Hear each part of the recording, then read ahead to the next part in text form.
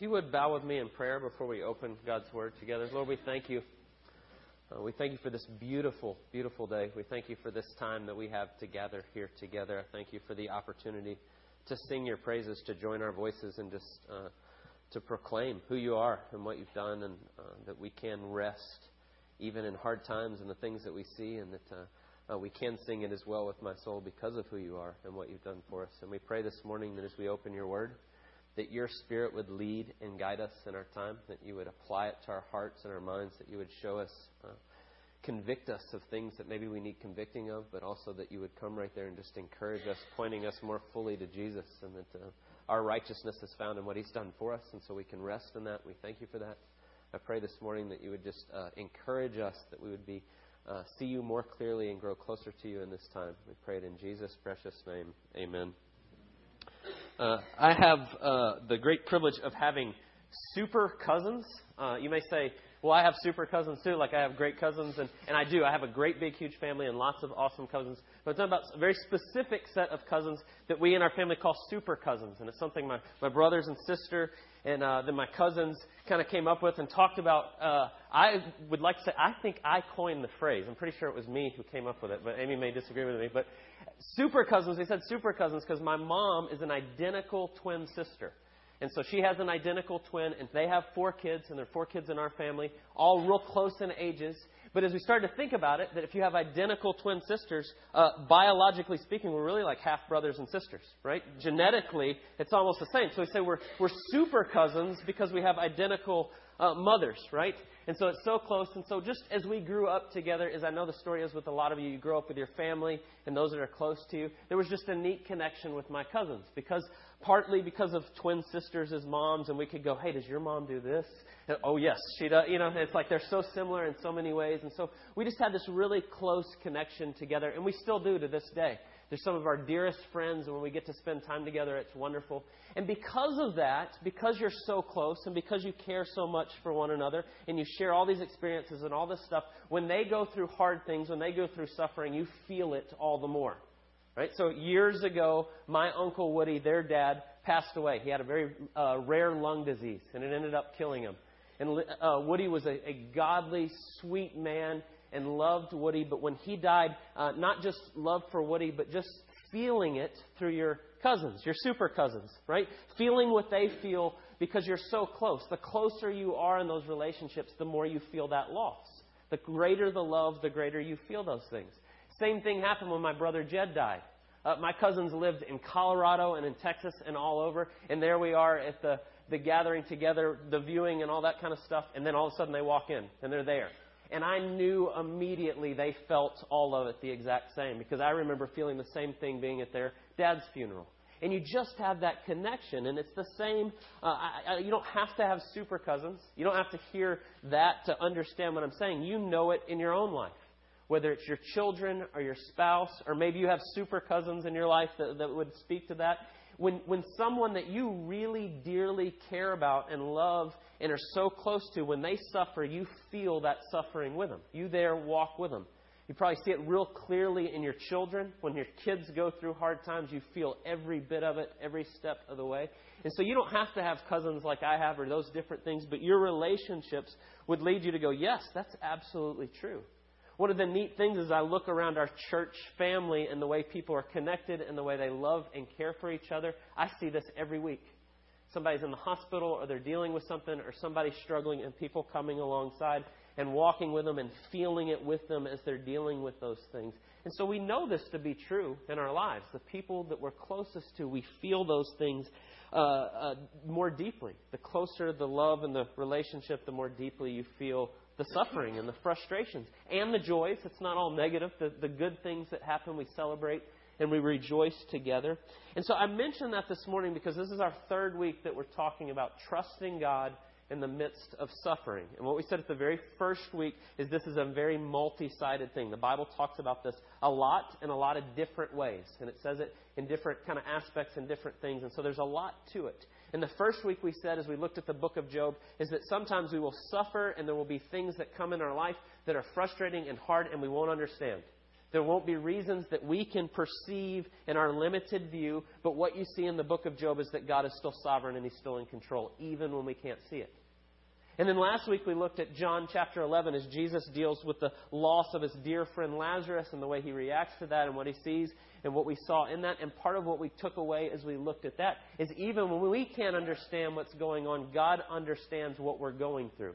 He has felt those things as the God who entered into creation and walked with us, and He knows those things and He feels it. He knows what we're going through. He feels the same thing.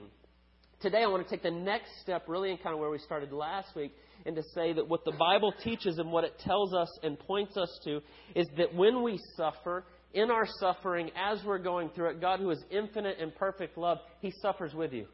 He walks in it with you. He feels it. He knows what you're going through. Just as I feel it with my super cousins when they're suffering because I love them, God loves you infinitely and He feels what you're going through. And so you are never alone in your suffering.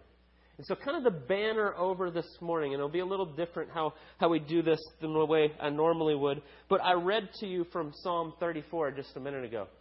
In Psalm 34, verse 18 says this, "The Lord is near the brokenhearted and saves the crushed in spirit."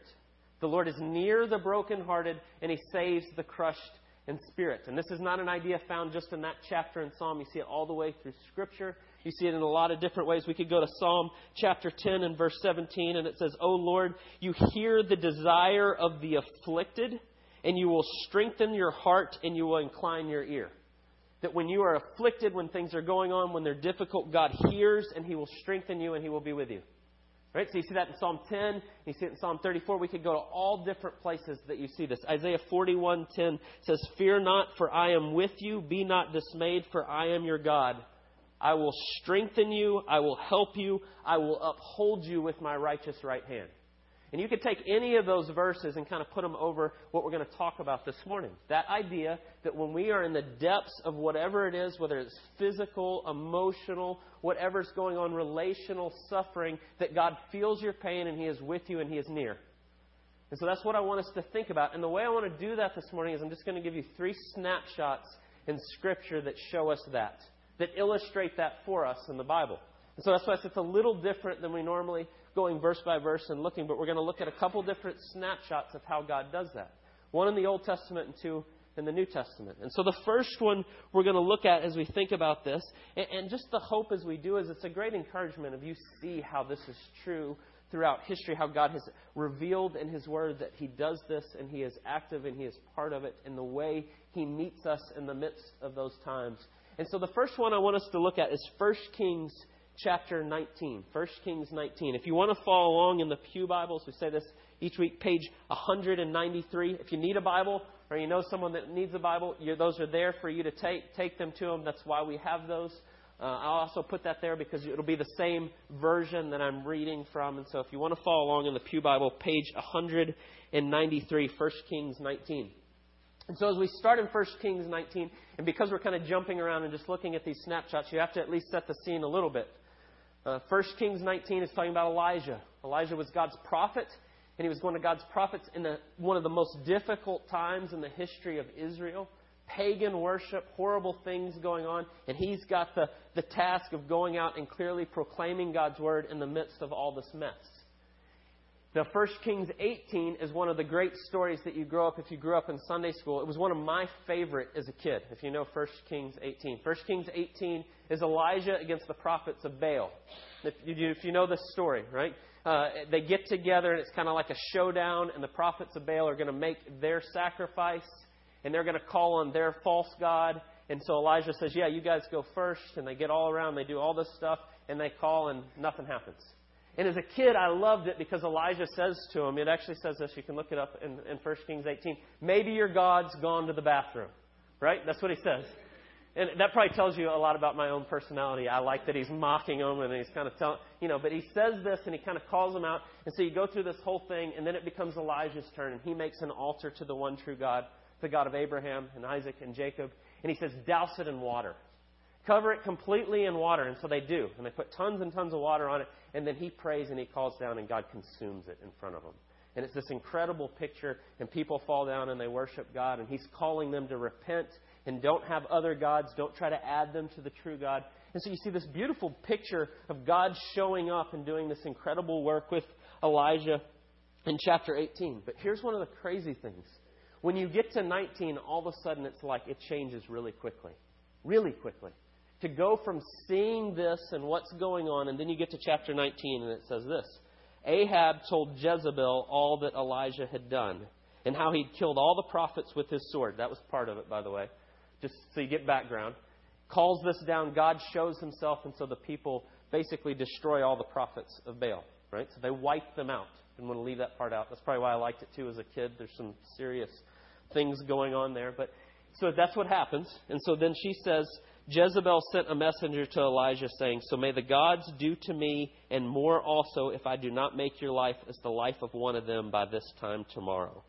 Then he was afraid, and he arose and ran for his life and came to Beersheba, which belongs to Judah, and he left his servant there. But he himself went a day's journey into the wilderness and came and sat down under a broom tree. And he asked that he might die, saying, it is enough. Now, O Lord, take my life, for I am no better than my fathers. And he lay down and slept under a broom tree. And I want you just to get that picture there. This incredible victory that God shows up, right? Shows up in miraculous form and consumes this sacrifice, and he shows clearly that he is the true God and these false gods are not it, and all these things, and then they seek to kill Elijah.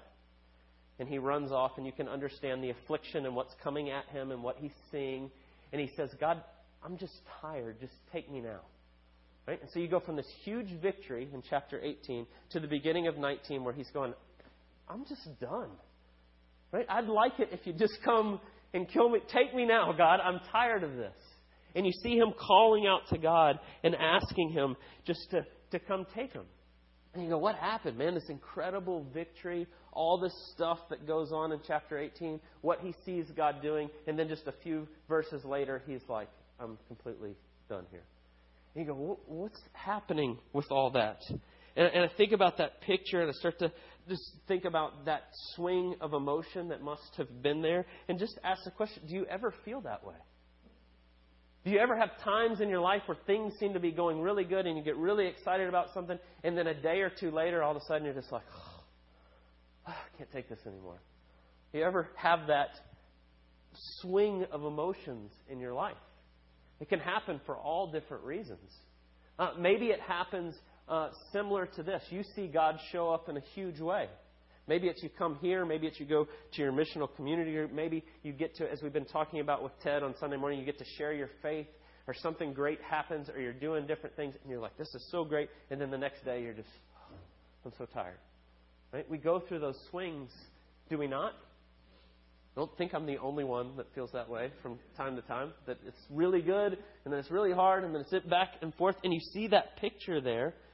And so you go, why is that? What's going on with Elijah? Why is it such a swing? Well, look at what happens in verse 9. Because God comes and he's going to ask, I'm going to go back in just a second. I'm skipping ahead for just a second. God comes and he says, what's up with you, Elijah? What's going on? And he says, I have been very jealous for the Lord, the God of hosts. For the people of Israel have forsaken your covenant. They've thrown down your altars. They have killed your prophets with the sword. And I, even only I, am left. And they seek my life to take it away. And so you see, Elijah wants to see revival. He wants to see great change. He wants to see God show up and people's hearts to change and them not to be going after idols. It's a good thing that he wants. And he goes, I feel like I haven't made a difference.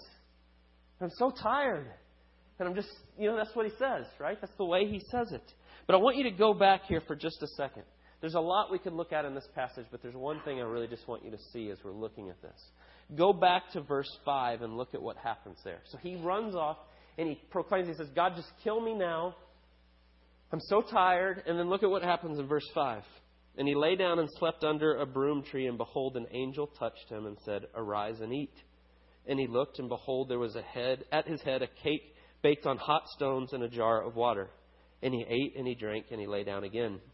And the angel of the Lord came again a second time and touched him and said, arise and eat, for the journey is too great for you. And he rose and ate and drank, and he went in the strength of that food 40 days and 40 nights to Horeb, the mount of God. And so I want you just to see this picture. He spent God, I'm ready to die. I'm tired of all this. And here he is kind of at the end of his rope. He's what we would say in Psalm 34. He's crushed in spirit. Is he not? It's a pretty good example of that. And what does God do? It says he sends an angel to fix him a meal. Right? He wakes him up and he feeds him and he gives him something to drink. And then he lets him go back to sleep. And then he does it again.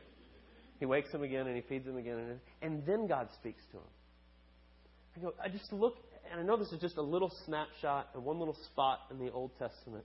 But man, you see the graciousness of our God in that. Here he is crushed in spirit. People are saying, we're going to kill you, we're coming after you, we're going to do to you like you did to them, we're bearing down on them. And there he is, and God sends his angel to fix him a meal. And he's just there with him, kind of nursing him back. Now God's going to come and speak and tell him what to do next and kind of get him back on his feet. But I love that picture of God is near to the crushed in spirit. He's near to the brokenhearted. Elijah's brokenhearted. It's not changing anything. And there's God. I'm not done. And he just nurses him back to health. And so you see, just even in that snapshot, that God is near the brokenhearted. And he saves the crushed in spirit. He hears the afflicted and strengthens us in those difficult times. And so you see that picture just with Elijah. Now, so there's a lot more we can look at in that passage, but I'm going to leave that there. I want you to go to the New Testament. Go to Luke chapter 24. Again, that's page 575 if you're using the Pew Bibles. So I'm skipping around a bunch. Make sure I got all the pages so you can find them easy. 575, Luke chapter 24. But let me set the scene for that. What you're going to look at there is starting in verse 13 is what we call the road to Emmaus. If you've heard, very famous story. Hear that story a lot. We like to talk about it at Easter, around that time. It's actually Easter morning, the first Easter. And you've got these couple of guys walking down a road trying to process all that's just happened. And they don't know exactly what's happened yet. And I want you to think about when we try to define crushed in spirit and brokenhearted. My mind goes to the disciples when Jesus was crucified. This is the Messiah. He's coming. He's going to do great things. This is it. We found him. They are so excited. The week before, Hosanna. Blessed is the one who comes in the name of the Lord. They're throwing things at his feet. They are so excited. And then a week later, he's dead. Talk about being crushed in spirit and brokenhearted at what just unfolded in front of you. Right? As you read through this account, starting in verse 13, these two guys are walking down the road. And that's basically what they're talking about. What happened? What is going on? This was the guy. This is who we had been waiting for and looking to, and what happened. And so look at what happens in verse 13. That very day, two of them were going to a village named Emmaus, about 7 miles from Jerusalem, and they were walking with each other, talking about all these things that had happened. And while they were talking and discussing together, Jesus himself drew near and went with them. But their eyes were kept from recognizing him. And he said to them, what is this conversation that you're holding with each other as you walk? Let me just think about that for a second. Right? Jesus shows up. Right? Crushed in spirit. Don't know what's going on. Can't figure this out. They're going, I thought this was him. And then Jesus comes. And I love that it says he kept their eyes from seeing that it was him.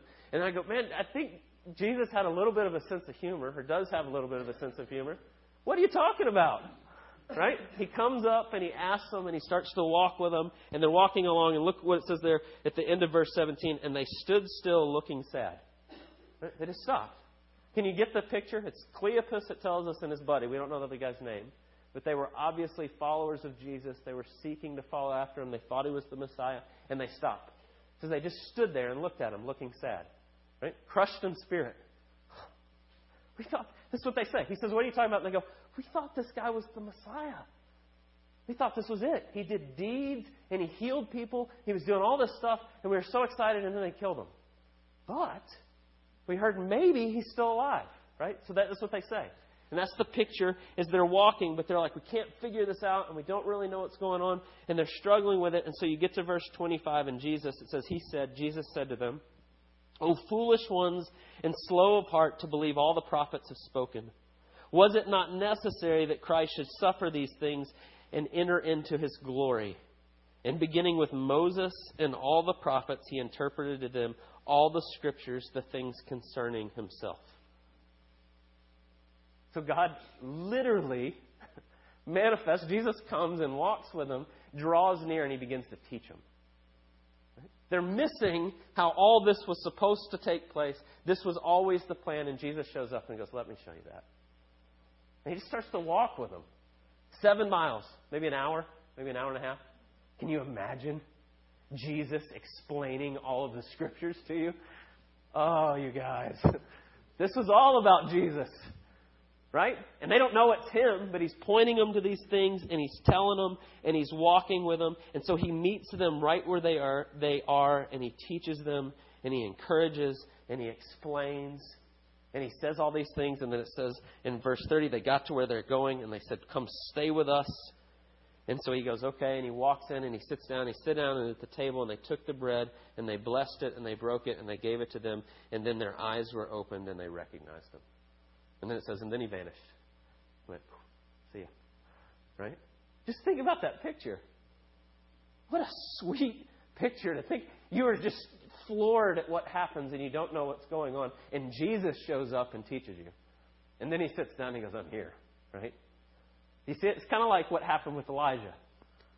There he is, just completely decimated. And God shows up and nurses him back to health and speaks into him. Jesus shows up and He walks alongside with him. And He speaks truth. And he spends the time with him. And He shows him.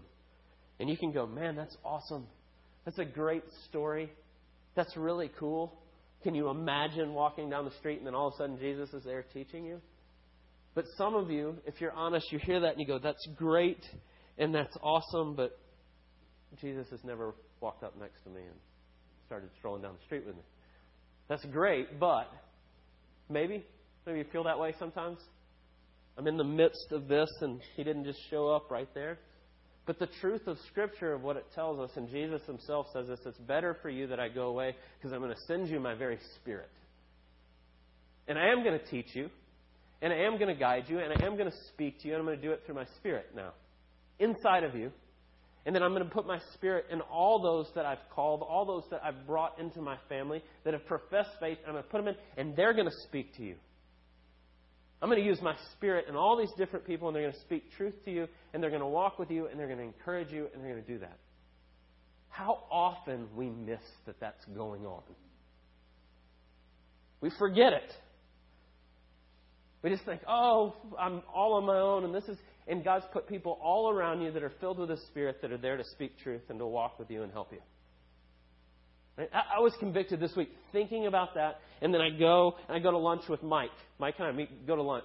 No, I went with David on Wednesday morning. Sorry, David. I went with David on Wednesday morning, and we talked and prayed together, and you're so encouraged, and you leave. And then on Thursday, I went and met with Mike, and we're talking about the things that we're struggling with, and sin, and things in our heart, and our pride, and how should we handle that. And he speaks truth, and he encourages me. And then I come and I sit back, and Chaz comes by, and he goes, we miss the Spirit a lot of times. And it was like, yeah, we do. And here Mike and I are talking about the Spirit and the way God's showing us and the way He manifests Himself in our life and the way He gives us a love for other people. And then Chaz shows up and starts saying the same thing. I went, now I'm a little slow. But after all those, I went, Chaz, you realize the Spirit's telling you to say this to me right now because of the... He went, yeah, I do. How often we miss that. That He is right there with us in all those things, bringing people into your life who are speaking the truth of God's Word, led by the Spirit, all around you. And we look at that story and we go, man, that would be so awesome if that happened. It is. All over. That's the way God's working in His church and with His people. Remember, the church is people. I'm sure to say that. The church is the people, not the building. And so He's using His church, you, with other people to encourage and speak truth, led by the Spirit to do that. The exact same thing that Jesus does with those guys on the road to Emmaus happens every day in this body. I'm so struggling with this. Well, let's look at what the Scripture says. Let me pray for you. Let me encourage you. It's the exact same thing. And how often we miss that. But there it is going all around us. See, God is near the brokenhearted. He saves the crushed in spirit. He hears and strengthens the afflicted. You see it over and over, and it's the same thing He's doing today. Flip over to Acts chapter 6 for just a second. We're going to look at this last one. and we'll end with this. Acts 6, starting in verse 8, just sets the scene for you, and it's talking about Stephen. And it says, Stephen, full of grace and power, was doing great wonders and signs among the people.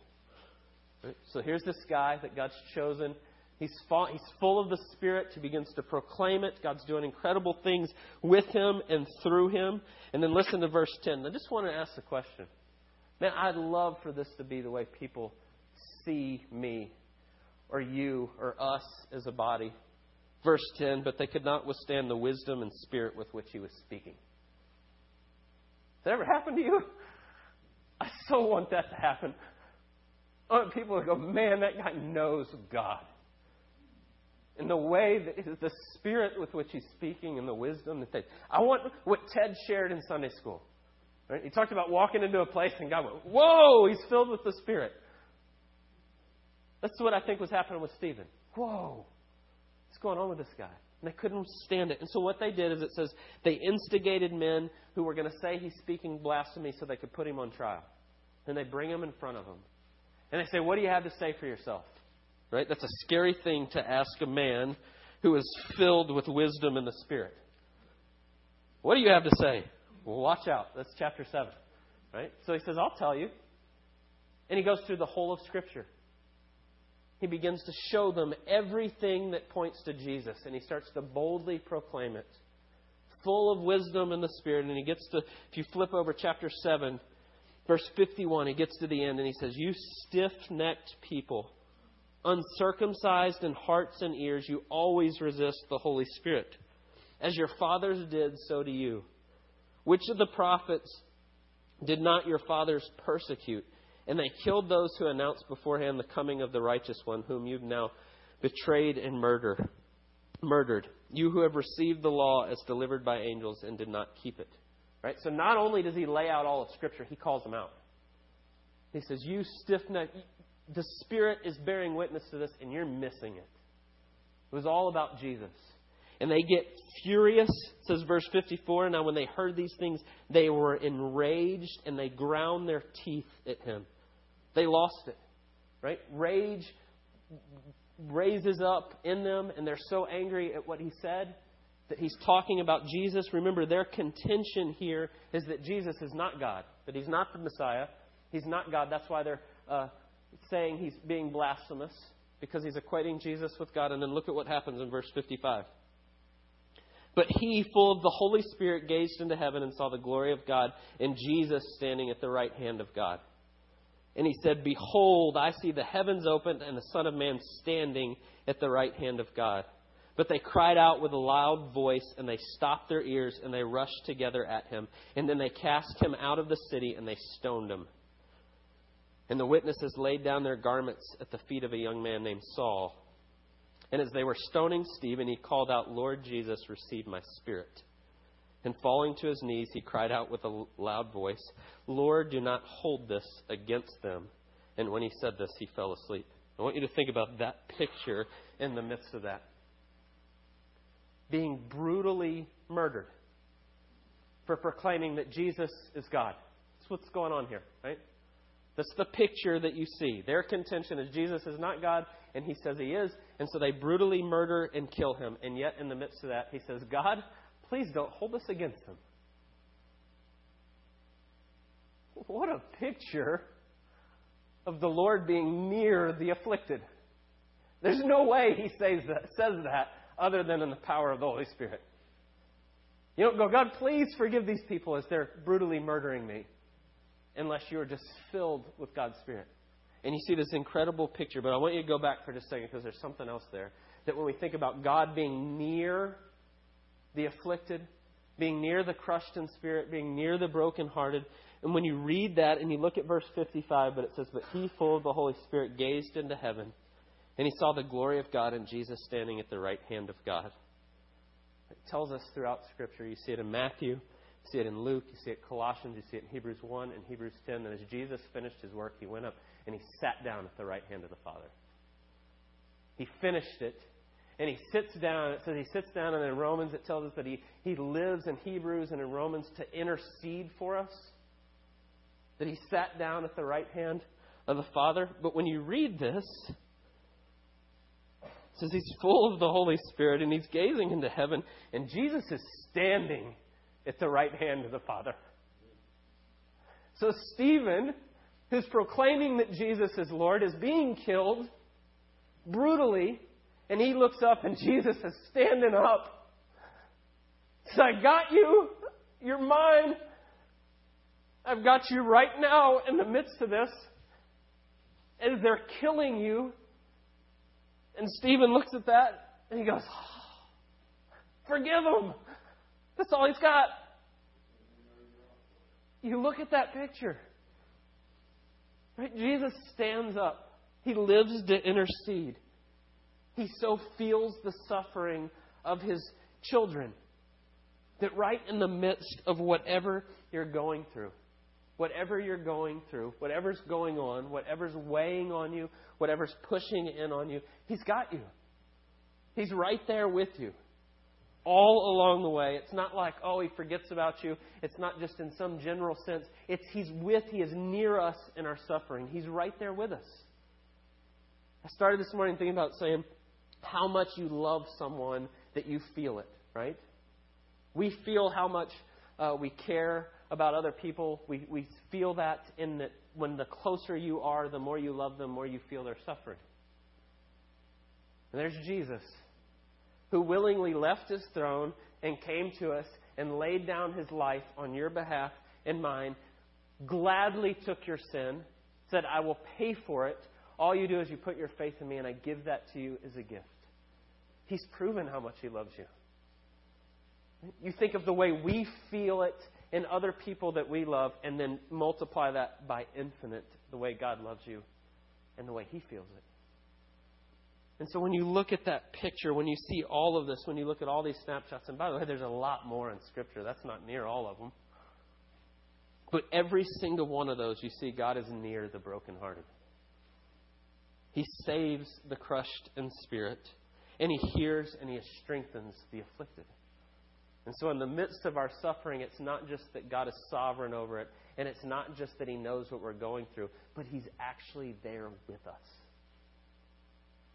What a mighty, mighty God we serve. Let's pray. God, we thank you. I thank you for this picture of Elijah. I thank you for the picture of Cleopas and his friend. And I thank you for this picture of Stephen. Just the ways that you continually come alongside us and encourage us and walk with us. I thank you for surrounding us with people that are filled in your Spirit to encourage us, to walk with us in those things. I pray that we'd be quick to see that we wouldn't take that for granted, that we would remember and we would see it, that we would profess it as we see it happening, that we would encourage one another with that. I thank you for the many, many blessings of the way you care for us and the way you've shown us this over and over. And we thank you for the great gift of your word, that you record these things for us to show us clearly the ways you love us. And all we can say is thank you. We pray it all in Jesus' precious name. Amen.